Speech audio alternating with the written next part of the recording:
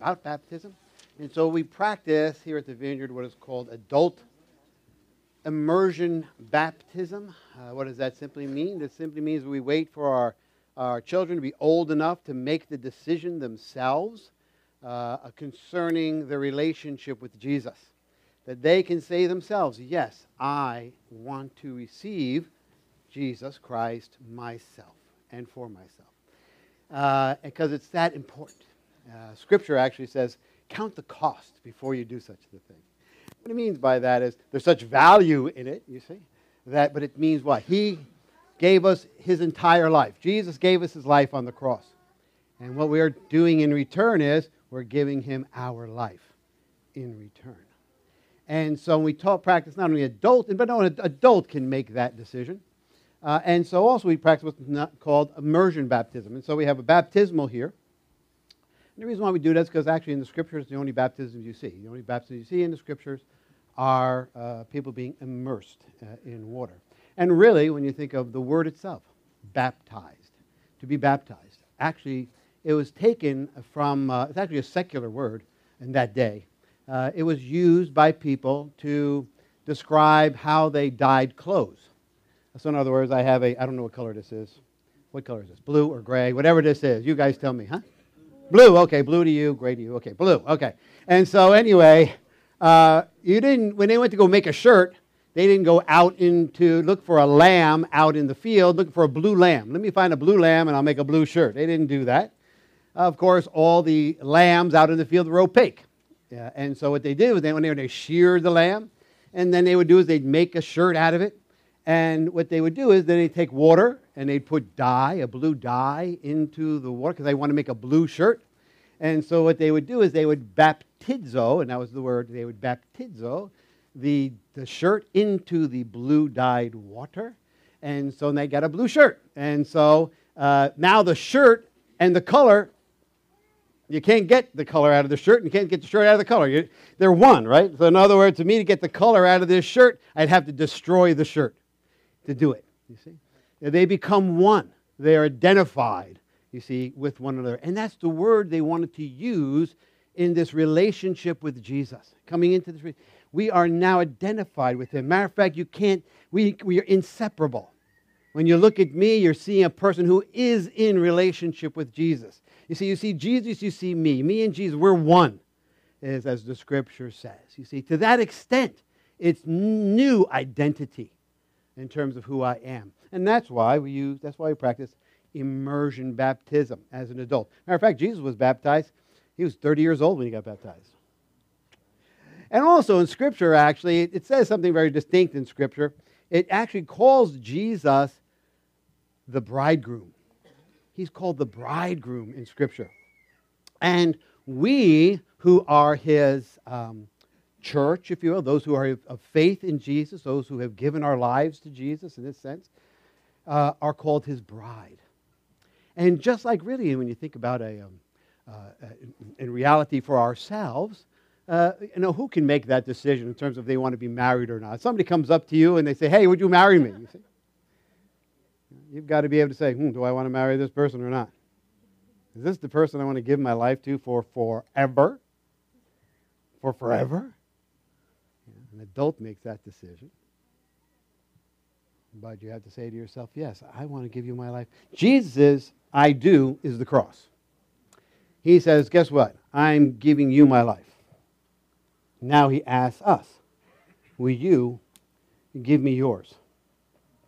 We can say yes. We could say, no thanks. You see? But just like any relationship though, what happens? Two people, they meet each other and they say, will you marry me? And the other person says, okay, I'll marry you. And though they've committed themselves to each other, right? And then they have the wedding afterwards, right? So in other words, they say, hey, will you marry me? Yes. They've committed themselves to one another. And then after that, they have a wedding ceremony. Well, just in this relationship, two people, Jesus saying, will you take me? I'm taking you. And now destiny saying, yes, I want to take you too. They did that a while ago. Right? And now we're having the ceremony. We're having the ceremony of that commitment between Jesus and destiny, you see? And I can't be more excited than to do this baptism, I have to be honest. You can see a bunch of friends and family here, too, are very excited as well, destiny, right? And because we know, or many of us know, heck, we didn't know if destiny was going to be here today, right? Make it to this day. But God, who knows all things and out of the goodness of his heart, here we are together, right, honey? You got that right. And so we are excited. So anyway, without any further comment by me, why don't we have Destiny come on up here? And everybody who doesn't know Destiny, here's Destiny. And I couldn't, like I said, can't be more excited and actually be up here with her, actually doing this right now. And why did you want to be baptized today, Destiny? Let us know. What do you think? I decided to be baptized today because God saved my life.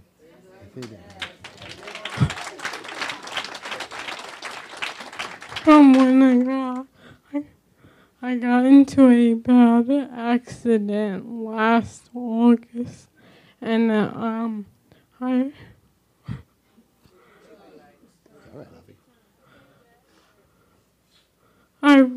I really died, but paramedic brought me back to life.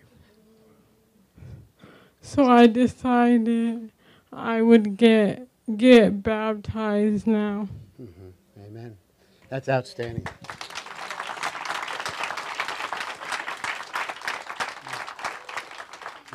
You know, sometimes we think we have purpose in life, and then when we go through things like this, we really know we got purpose, right? When we feel like our life is being taken from us, then all of a sudden, who we are, what we're about, becomes really in our face, doesn't it? And we truly find out purpose, that I have purpose in this life. And it's not for nothing, it is for something, right? Yeah. Yes, you got that right, honey bun. And then, and so one of the things that I love is the fact that when we think about this day right now, because baptism is truly about, one of the things the Scripture says it's about is when Destiny is going to go under the water, the Scripture says it's like she is dying to herself. But when she comes out of the water, it's a symbol of her being risen and rising to a new life. See? And when she can say that to her literally, right? In that sense, but it is literal spiritually, but it's literal, like your body too, right, isn't it? Yeah, because I actually really died, but they brought me back to life. I got that right. All right, and that's, so when we think of Destiny being baptized, and you got to love her name. When we talk about all this stuff, you've got to love the name. And so, you know, it's her destiny to be here this morning, isn't it, honey? Yeah. And to giving her life to Jesus completely, recognizing who he is and what he's about. You know, because I can remember even the first times you came here to church with your mother. Right? And you could say, well, maybe whatever. I'm in or I'm not in, I don't know. But then something changed, right? Yes, I know. And so now Jesus becomes like super real. Yeah. I understand. All right, yeah, you got that right. All right, so I tell you what, Eddie, for more, let's do this. Now, who's going to help me? Somebody going to help me baptize you? I want my mom. Yes, you want your mom to help you baptize you, right? Oh, that's outstanding. So come on, here's Helen right now. So we're going to move over to the baptismal. You got a towel?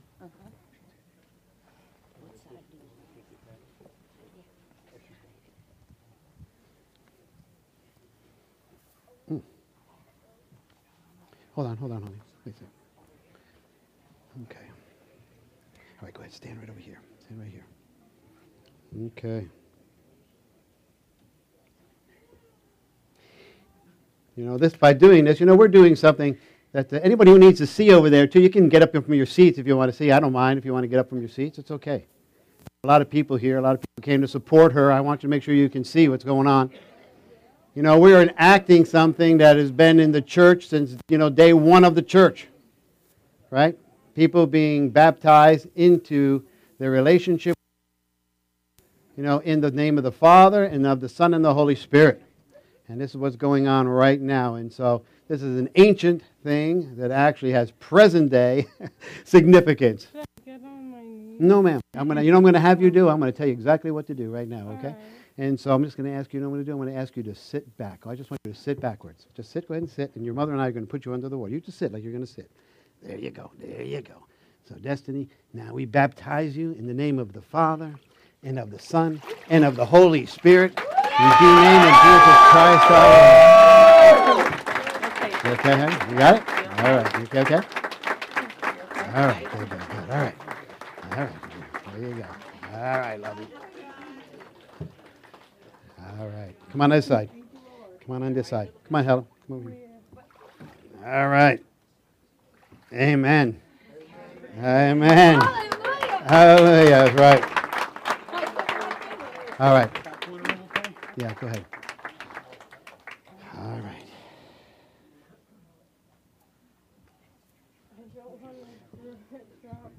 That's okay. Just come. We're going to go straight. Okay, you can sit back down. What's going to happen now is here, what we do is, not only in terms of we enact, as I said, an ancient tradition that has present-day circumstances, present-day significance, but it is, what we'll do is, now in terms of the vineyard, what we like to do is, Destiny's being taken back. She is, there's some people back there who are going to be praying with her, actually. So what we do is we take those who are being baptized to the back, and they lay hands on her. In the scripture, they talk about laying hands. And the people will be praying over her. They'll even be, for some of them who are very gifted that way, maybe hearing something from God for her, these type of things. And to bless what God is doing in her life and all that God is doing in her life. So that's what's happening right now, besides getting dried out and putting clothes on. Okay, so anyway, kids, you can go to your classes. The rest of you can stay here. All the kids and their teachers, you can meet in the hallway over here. And why don't we go ahead and transition that and put that video on, and then we'll get started.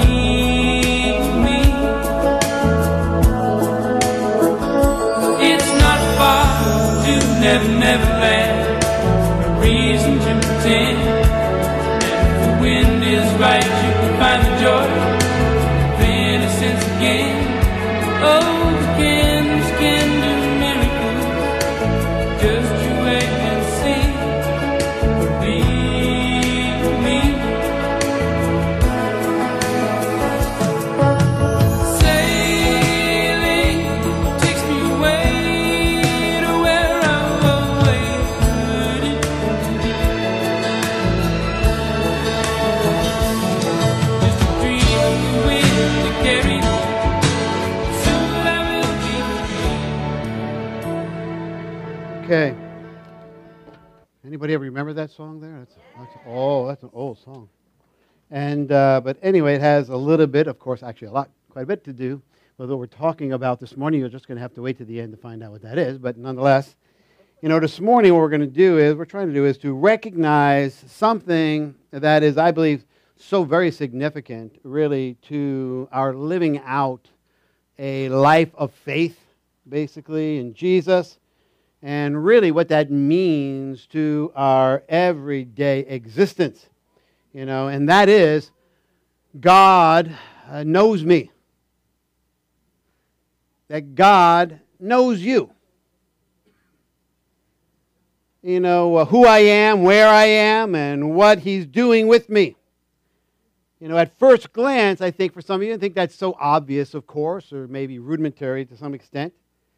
Yet at the same time, it is when we truly get a grasp, a hold of it, understand what we're saying by when we say God knows me. It is profound.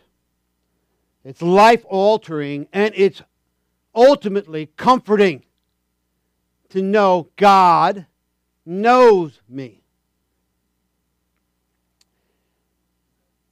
You know, He knows all about our lives, what we will encounter, who we will meet, what we are doing. And really, with this understanding, when we truly have the heart of that understanding, we can move forward always in confidence. No matter where we are, no matter what's going on in our life, we can move forward. Not going backwards, but go forward and with confidence. Why? And as Francis Schaeffer once wrote this, he said this: we have returned, and what we're doing is we're returning, he says, to a personal relationship with the God who is there. He is the God who is there. No matter where there is, He is always there. Is what he would say in a great book called The God Who Is There, matter of fact. That's what it's called. And I believe Andrea is going to come up and she's going to read for us this morning. So why don't you come up here, and out of a great story, which is one of my favorite encounters in the Bible, out of what's known as the book of Acts. This morning, so why don't we give her our attention? Good morning. Good morning. Acts 8:26 through 40. Now an angel of the Lord said to Philip, "Rise and go toward the south, to the road that goes down from Jerusalem to Gaza." This was a desert place, and he rose and went. And there was an Ethiopian, a eunuch, a court official of Candace, queen of the Ethiopians, who was in charge of all her treasure. He had come to Jerusalem to worship and was returning, seated in his chariot, and he was reading the prophet Isaiah. And the Spirit said to Philip, "Go over and join this chariot." So Philip ran to him and heard him reading Isaiah the prophet and asked, "Do you understand what you are reading?" And he said, "How can I, unless someone guides me?" And he invited Philip to come up and sit with him. Now the passage of the scripture that he was reading was this: "Like a sheep he was led to the slaughter, and like a lamb before its shearer is silent, so he opens not his mouth. In his humiliation justice was denied him. Who can describe his generation? For his life is taken away from the earth." And the eunuch said to Philip, "About whom, I ask you, does this prophet say this? About himself or about someone else?" Then Philip opened his mouth, and beginning with his scripture, he told him the good news about Jesus. And as they were going along the road, they came to some water, and the eunuch said, "See, here is water. What prevents me from being baptized?" And he commanded the chariot to stop. And they both went down into the water, Philip and the eunuch, and he baptized him. And when they came up out of the water, the Spirit of the Lord carried Philip away, and the eunuch saw him no more, and went on his way rejoicing. But Philip found himself at Azotus, and as he passed through, he preached the gospel to all the towns until he came to Caesarea. Great. All right. Why don't we pray before we get into it? So, Father in heaven, we just thank you that we could be here today, Lord God, and witness what you're doing, Lord God, particularly in an individual's life, like Destiny. Lord, we, even like this Ethiopian eunuch, Father, rejoice right now, Lord God, seeing what you're doing, Father, in her life. And right now, too, Lord God, we just give you ourselves, that we might see what you have for us this morning. That our hearts, Father, would be receptive, our minds would be open, Lord, I ask right now, and even our bodies attentive to all that you have to say. So we invite you, Lord God, even right now, to even speak to us. In Jesus' name, amen. Okay, so why does it matter that God knows you? Why does it matter that God knows you? And really what we see is that anything that may happen to me, really, he's already been there. Anything that may happen in my life, guess what? He has already been there. You know, as Vineyard people, those who are visiting us, not knowing maybe the Vineyard Church very much, but, you know, our perspective of things like, you know, telling other people about Christ, or going away to other countries, or doing that, and telling people about Jesus. When we talk about these things, we don't see it as, and I think it's an error to see it as, we are bringing Jesus someplace. Like we can pack him away in a suitcase. You know, like we're packing the things in our suitcase. Oh, let's pack Jesus in there. So we're going to bring Jesus with us, kind of thing. Actually, our perspective is we're going there, wherever we're going. I was a missionary for some time, traveling out through Dominican Republic, still are to some extent, as we have missionaries in the Dominican Republic right now here. And we don't see it that way. What we see is, let's go there and see what Jesus is doing. Let's go to this place, let's go to that place, and let's go see what God is doing there, and let's join him in what he's doing. Already there. He's there way before we get there. Okay? And that is our perspective, and I love that perspective because I believe that's the biblical one and the right one. But in Acts chapter 8, it says this, "Now an angel of the Lord said to Philip, 'Go south to the road, the desert road that goes down from Jerusalem to Gaza.'" We were just in Jerusalem, matter of fact, and I think we know that road actually that goes down from Jerusalem to Gaza. And so he started out on the road, and he started on his way, and he met an Ethiopian eunuch. If you don't know what a eunuch is, you can ask somebody to your left or right. If you don't know what a eunuch is, in other words, it means more than he just cannot have children. There's a reason why he could not have children. Okay. And basically, he met an Ethiopian eunuch, an important official in charge of all the treasury of Candace, queen of the Ethiopians. This man had gone to Jerusalem, though, believe it or not, to worship. You know, I believe this is just a great encounter. I mean, if you have time this week, and I know you do, take it out. Open up your Bible or get a Bible and read Acts chapter 8. Just great. But there's a wonderful encounter between the lives of two people here. And Philip, who is Philip? Philip is what's known as a Grecian Jew. He's a Grecian Jew who came into faith in Jesus, becomes a believer Jew. Went to be a Grecian Jew. Means he was not born in Palestine. He was not a Hebraic Jew. He was not a Hebrew. He was Greek in that sense, but he was Jewish. Okay, and so and as such, basically, now as a believer, the apostles, the guys who are the closest to Jesus, 12. And after that 11, who are real close to Jesus. They're forming the church there in Jerusalem, and they're having a problem because, well, you got a lot of poor people who are coming and they need to be fed, and so they appoint Philip as one of the ones who are going to feed the poor Christians, those who were poor, who had no food, their daily distribution of food, and that's his job. His job was to feed the poor Christians there in the church in Jerusalem. But what happened was a physical persecution broke out there in Jerusalem that affected the Grecian Jews. So in other words, what happened was there was a guy named Stephen, and he was a Greek Jew who became a believer. And then what happened was they rounded him up. The Jews didn't like him. So what did they do? They stoned him to death. And so after that, they really felt their oats. And so what they did was they said, oh, you know what the problem here in Jerusalem is? It's all these Greek Jews here. These are our problem. So they actually started to arrest them, put them in jail, or kill them. And so Philip, he has to run away. So Philip, being a Grecian Jew, had to get out of there. He had to skedaddle. He had to hit the road, if you will. The Ethiopian man was a eunuch, which meant, of course, that he could never be, in terms of the law in the Old Testament, as a eunuch, he could never be a part of the Jewish nation. He could never be a part. The law says, if you're a eunuch, no, you cannot become ever a part of the family of God. In other words, in Judaism, you cannot be part of the family. You cannot be part of the Jewish nation. Yet, at the same time, even though that was true, he was a seeker of God. He sought God, and there was, of course, something he saw in Judaism, that he saw this one true God.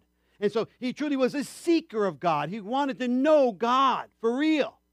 You see? And so he finds himself in Jerusalem worshiping, it says. God, in other words, was tapping this Ethiopian eunuch on the shoulder. Here he is he's seeking God because God is tapping him on the shoulder. You ever have somebody tap you on the shoulder, right? You can either ignore it or go, what is going on over there? What so. Do you think God knew what was going on in these two men's lives? Seriously. Do you think God knew what was going on in their lives? Where they came from, what was going on with them? Do you think God knew what was happening with them? You know, one was considered, Philip, second class. In his society, he's considered, in the Jewish society, he's considered second class. Even though he was Jewish, he still was considered second class because he wasn't a Hebrew. He was Greek. And so he's considered second class. The other basically was rejected by the religious establishment. They wanted nothing to do with him. One is considered second class. The other one, he's rejected by the people there. Yet despite the absurdity of their lives, God was there in their lives. Even though their lives were absurd, and we consider their lives absurd. This is an absurdity in terms of their life. God was still there in their lives. Though he could have been seen basically himself only and through the eyes, he could have seen, Philip basically could have seen his life only through the eyes of other people. And how other people, through his own eyes or through the eyes of other people. Okay, well, I'm not much. I'm kind of second class. And really, the only job they gave me is serving on tables. That's it. That's all I can do. I just do serving tables. You got some people who need to be fed. You know what they do? Okay. I'm not one of the big 12. I don't speak to anybody. I don't talk to anybody. I don't lead anybody. You know what I do is I just take some food and I put it on the table for some people. That's all I do. You know, he could have seen. That's it. But God saw more. God saw more for Philip than how he saw himself, possibly, or how others might have seen him and reflected, specifically how others actually would have seen him. The Ethiopian was seeking after God for real. Matter of fact, in Jeremiah chapter 29, it says this. It says, "You will seek him and find him when you seek him with all your heart." You will seek him, you will look for God, and you will find God when you seek him with all your heart. The Ethiopian was seeking God for real. God knew him, knew his heart, and God also knew his questions. God knew him, knew his heart, and knew the questions he had about God, about his own life, the why of his life. Why did this happen to me? Why was he a eunuch? God, I got questions. How could these things happen in my life? Yes, I'm seeking after you. I'm looking for you for real. So God knew him, knew his heart, that he was a true seeker of God. He wanted to know. And God knew his questions. You ever have questions for God? Okay. The next thing you see is those questions, though, in his life. The next thing you see is those questions being answered, is what you see next. He has questions. God knows him. The next thing you see is, those questions, God's answering those questions. Can you believe if anyone knows you, it's the one who created you? Can you believe that? That the one who knows you best is the one who created you. Who knows you best? God. He knows you better than your mother. He knows you better than your father. He knows you better than your husband, your wife. You see? The one who knows you best is the one who created you. I mean, think about it this way. Everything we see, everything people we know, everybody's been created. Everything has been created. The chairs you're sitting on, the building we're in, everything has a creator, right? A manufacturer. In other words, a person who makes a machine knows not only what the machine is supposed to look like, they know what the machine is for.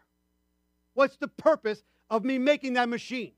They know why they put the lever over here as opposed to putting it over there. Why they put the button here as opposed to putting the button there. An artist, when he paints a painting, He knows why he's painting the painting. Why did I paint this painting? Okay, because why did I put that little swash of color over there? Why didn't I just put it over there? He knows why he put it over there as opposed to putting it over there. The artist knows. Everything has a creation. Everything has a creator. Everything is created. Why can't we believe then that therefore life,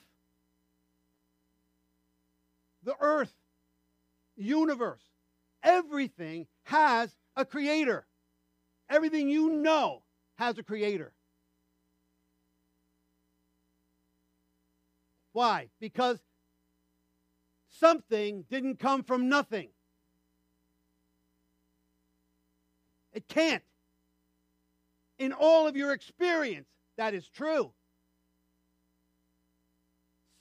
Nothing cannot create something.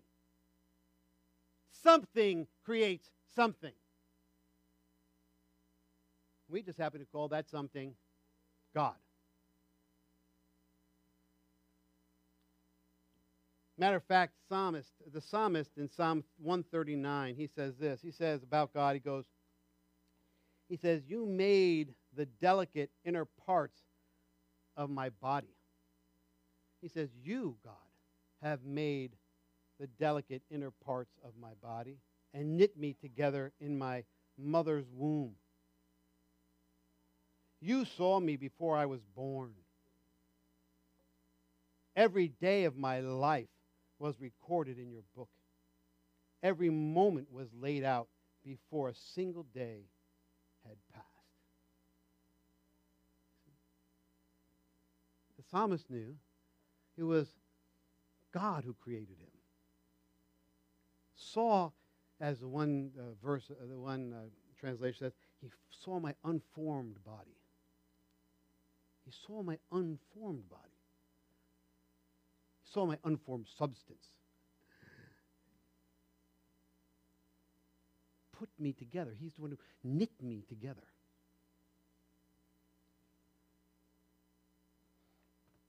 And that's why when we think of the laws just passed in our own state concerning things like abortion and things like this, you know, I wish these guys would read something like that.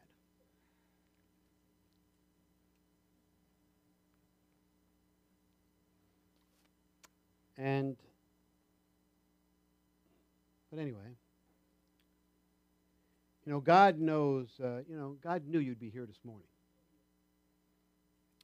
So that's true. See, God knew you'd be here this morning. And he's tapping you on the shoulder, basically. And to some extent, he wants to answer your questions. And he is answering some of your questions. He knew you'd be here. See, I believe this with all my heart.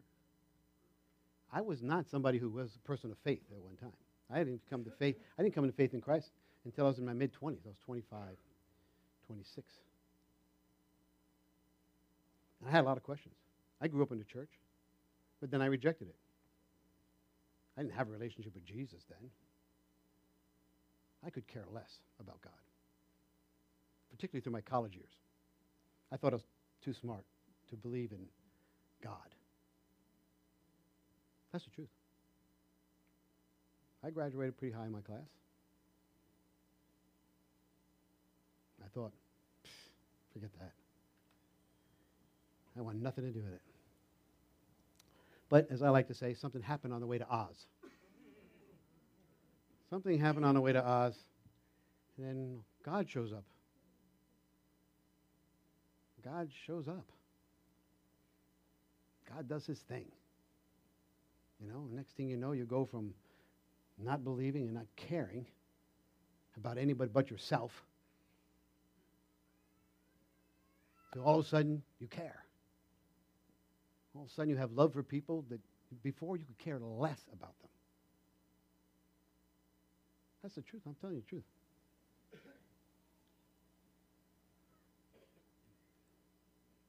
That's why Christianity is not a natural event. It is a supernatural event. It's something that happens to you from outside of you. It's not a natural event. I just somehow attain some knowledge to something. And now I go, oh, yes, that's right. No, that's right. Okay, right. Now I'm a Christian. Right, exactly. No. It happens to you.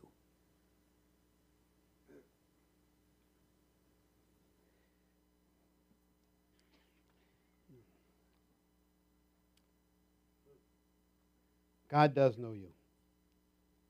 And he sees what is going on in your life and how much you need him. He sees every bit of it.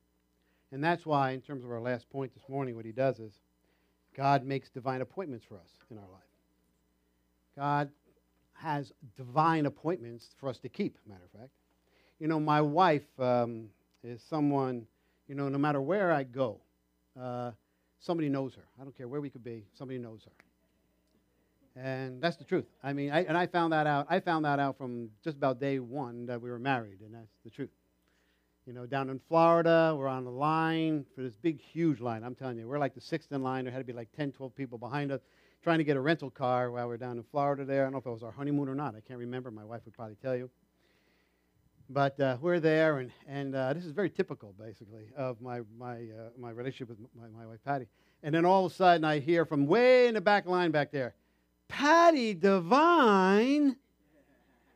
And she'd be turning around and say, Patty, and this person be come running up, you know what I mean? And, you know, we're in Florida, and I have no clue even where we are yet. See, somebody knows my wife. My wife's maiden name is Divine.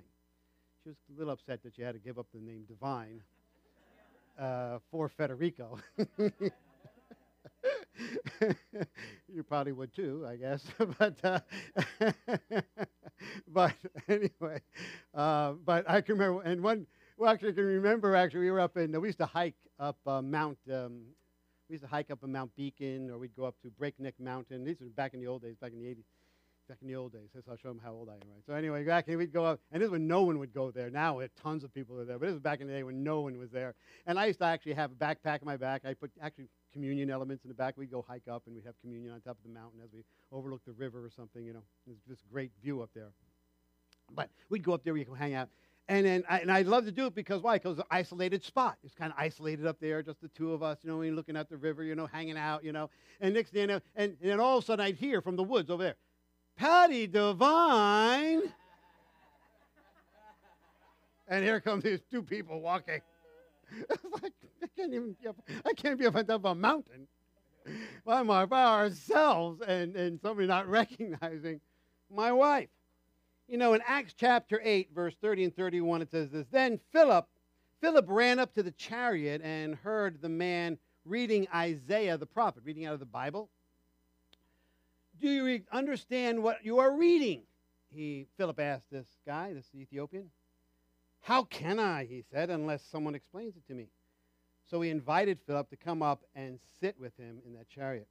You know, I've learned a long time ago that God is often found.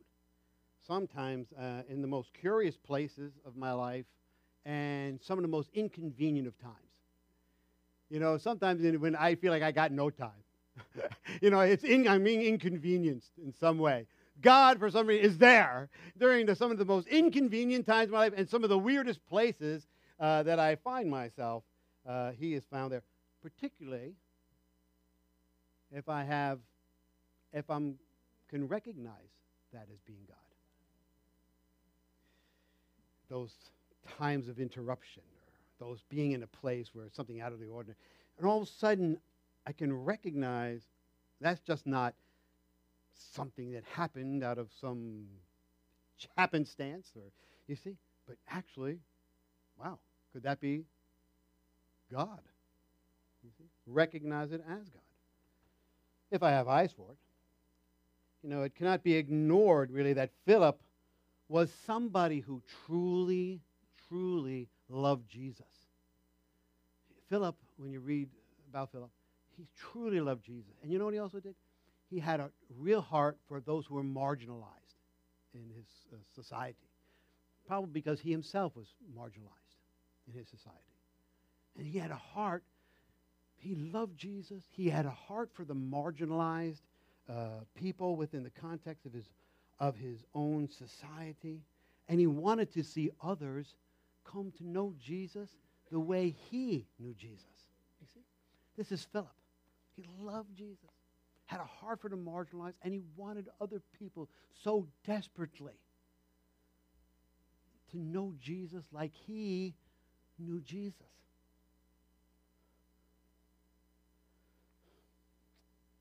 And so therefore he sought the Lord no matter where he was. Acts chapter 8 in verse 4 and 5, it says this.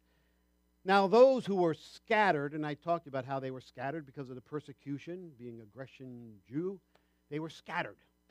It says, now those who were scattered went about preaching the word. Philip went down to the city of Samaria and proclaimed to them the Christ, the Messiah. That's the word, Messiah. Christ and Messiah, same word. Who's the Messiah? Jesus, who's going to come what? And make what is wrong right. Take what is dysfunctional and make it functional. Take a creation that has gone awry and set it right. That is the Messiah's job. That's what the Messiah came for. That's why Jesus dies on the cross. And that whole process starts with you and I. He starts with the individual, our lives that are full of dysfunction, separation from God, trying to find purpose out of purposeless things, satisfaction out of things that will never give you satisfaction. And he changes all that, gives you different eyes, different purpose, new hope, and not out of just said, well, we got to have hope. Okay, what does that mean? Hope in what? A new law? Someone contriving, someone shucking and jiving me as if they truly love me? Or just making it up? Just tolerating me? Just, oh yeah, we should tolerate one another. Toleration? Love is what we're looking for.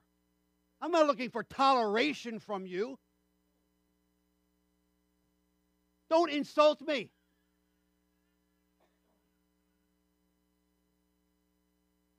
The Messiah comes to make all that right. That is why Jesus has come. My life in dysfunction. Your life looking for purpose out of relationships. Stuff that will come and go. It'll be here and gone. You put everything in that basket. The problem with that basket is it can be taken away. Looking for your peace in your circumstances. But when you look at it in your circumstances, those circumstances can change. Then what happens to your peace? Where did it go? It falls to pieces.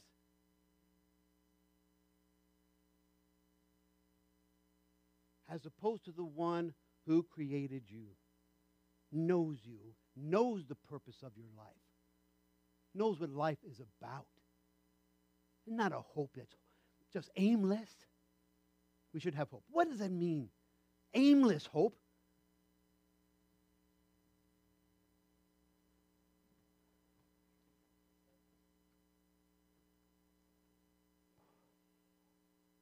You see, Samaritans, these people that Philip goes to, these Samaritans, they're a marginalized group. It's no surprise God sends Philip to the Samaritans. Why? Because in their society, in their context, the Samaritans were hated. A marginalized group. So who does God send to the Samaritans? Philip.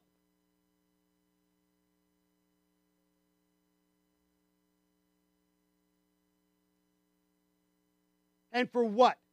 Why did he send him there? To demonstrate and proclaim this life-altering relationship with the Messiah. He listened to the Lord. And so therefore, he encountered the Ethiopian and could see that God knew this man and knew his heart and knew his questions. And so in Acts chapter 8, verse 36, it says this, as they traveled along the road, they came to some water, and the eunuch said, look, here is some water. Why shouldn't I be baptized? Then both Philip and the eunuch went down into the water, and Philip baptized him. There was a divine appointment for them both to keep. There was a divine appointment God had set up. for them both to keep with one another. God was already at work and was confirming He knew this man, and He knew what he needed. A new life, new hope, purpose in his life. And comfort. And the comfort that comes in knowing that God knows me. The comfort that comes from knowing God truly knows me. All about me. Who I am, where I've been, where I come from, where I'm going.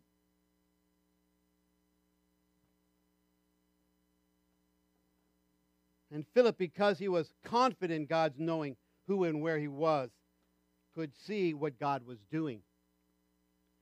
And in a typical, that typifies what Jesus said in our last scripture this morning. John chapter 3, verse 7 says this.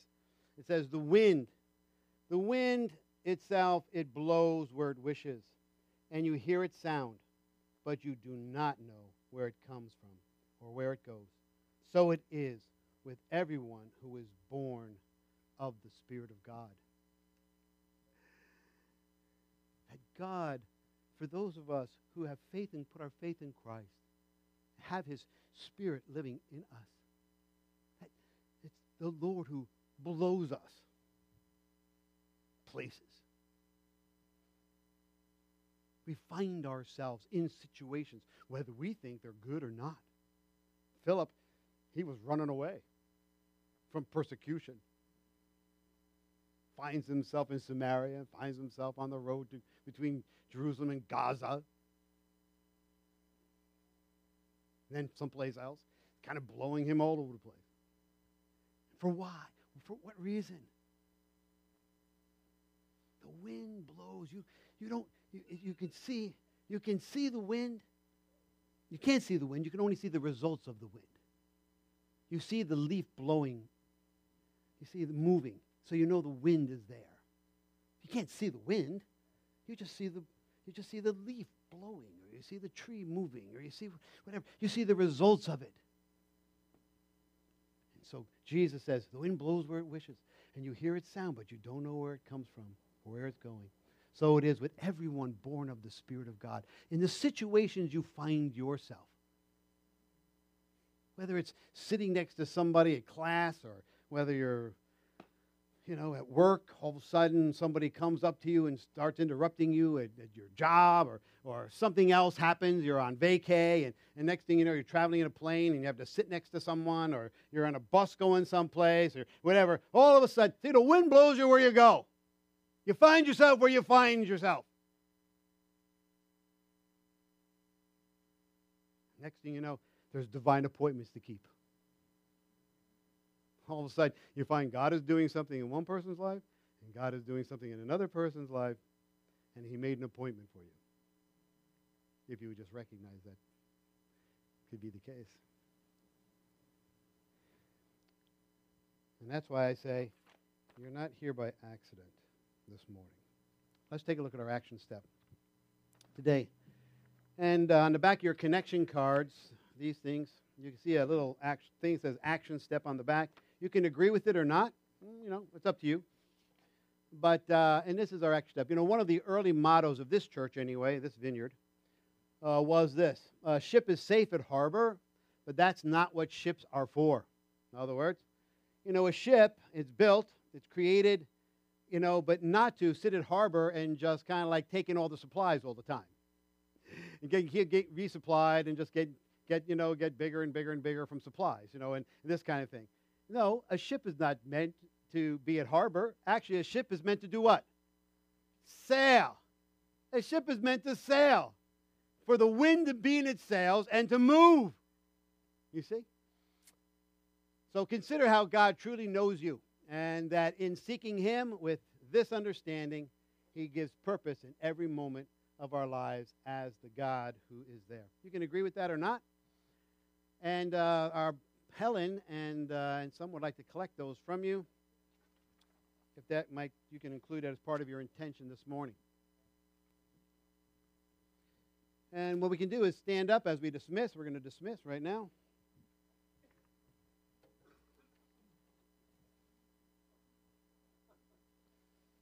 And as I said before, God is here now. He is the God who is there. He's the God who is here. And this is what I would like to offer you this morning. And just like that Ethiopian, maybe you're someone, you came here this morning and you say to yourself, something, my questions have been answered. My questions are being answered even right now. My questions are being answered. And matter of fact, even to satisfaction. And so, and you say to yourself, I'd like to have this relationship with the Lord, just like the Ethiopian eunuch, if you will. And just like that, you say, well, there's some water right there. And that water is going to be there all morning and the rest of the morning. So maybe you find yourself like that Ethiopian and say, well, there's some water. Why don't I just take the opportunity right now and just go ahead and say, all right, God, I give you my life and I give it to you permanently and forever. And not just part of me, all of me. And if that's you this morning, come talk to me. There's the water, and we can do it today. All right. The other thing is, some of you guys may have felt a bit marginalized in the sense of where you've been, what's been going on in your life around you. You feel a bit marginalized. You do not have to be or feel that way. Why? Because God sees, just like with Philip, He sees more in you than maybe you might even see yourself or others are reflected to you. And God wants to answer your questions. And He also, not only wants to do that, He actually has divine appointments for you to keep. Now the question is, will you have eyes enough to see them? Maybe you're someone who says, I want to have eyes to see the appointments God has made for me in my life. You see? Maybe that's you. I want to offer you prayer this morning. And so there's going to be myself. There's going to be some people here who have prayer team badges on. And so when I go to dismiss everyone, I just ask that you would leave quietly. And those who want prayer, I would just ask that you'd come forward, stand right here in front of me, and we can pray together. And of course, there's something happening downstairs that Helen's telling me there's food downstairs, so I won't keep you long in prayer up here. I'm pretty hungry myself. No, actually, I could. Anyway, speaking of feeding the poor, we have to go out and do that today. My home group is going out and going up to Poughkeepsie, taking food up to Poughkeepsie, matter of fact, to a bunch of people. So we may not be eating food, but we'll certainly be delivering food. But anyway, if that's you in some way, please don't leave. Because why? In terms of before getting prayer. Only because, see that Ethiopian, he was wise. He did not wait. He did not hesitate. He didn't wait for a better moment. He said, okay, right now. So if you're getting that tap on the shoulder, do not wait. Do not hesitate. Okay, I'll pray. Let's dismiss. Please leave quietly. Say downstairs. You can go downstairs here to your right. There's stairs going downstairs, or you can go around the outside, be cold and go outside and go around.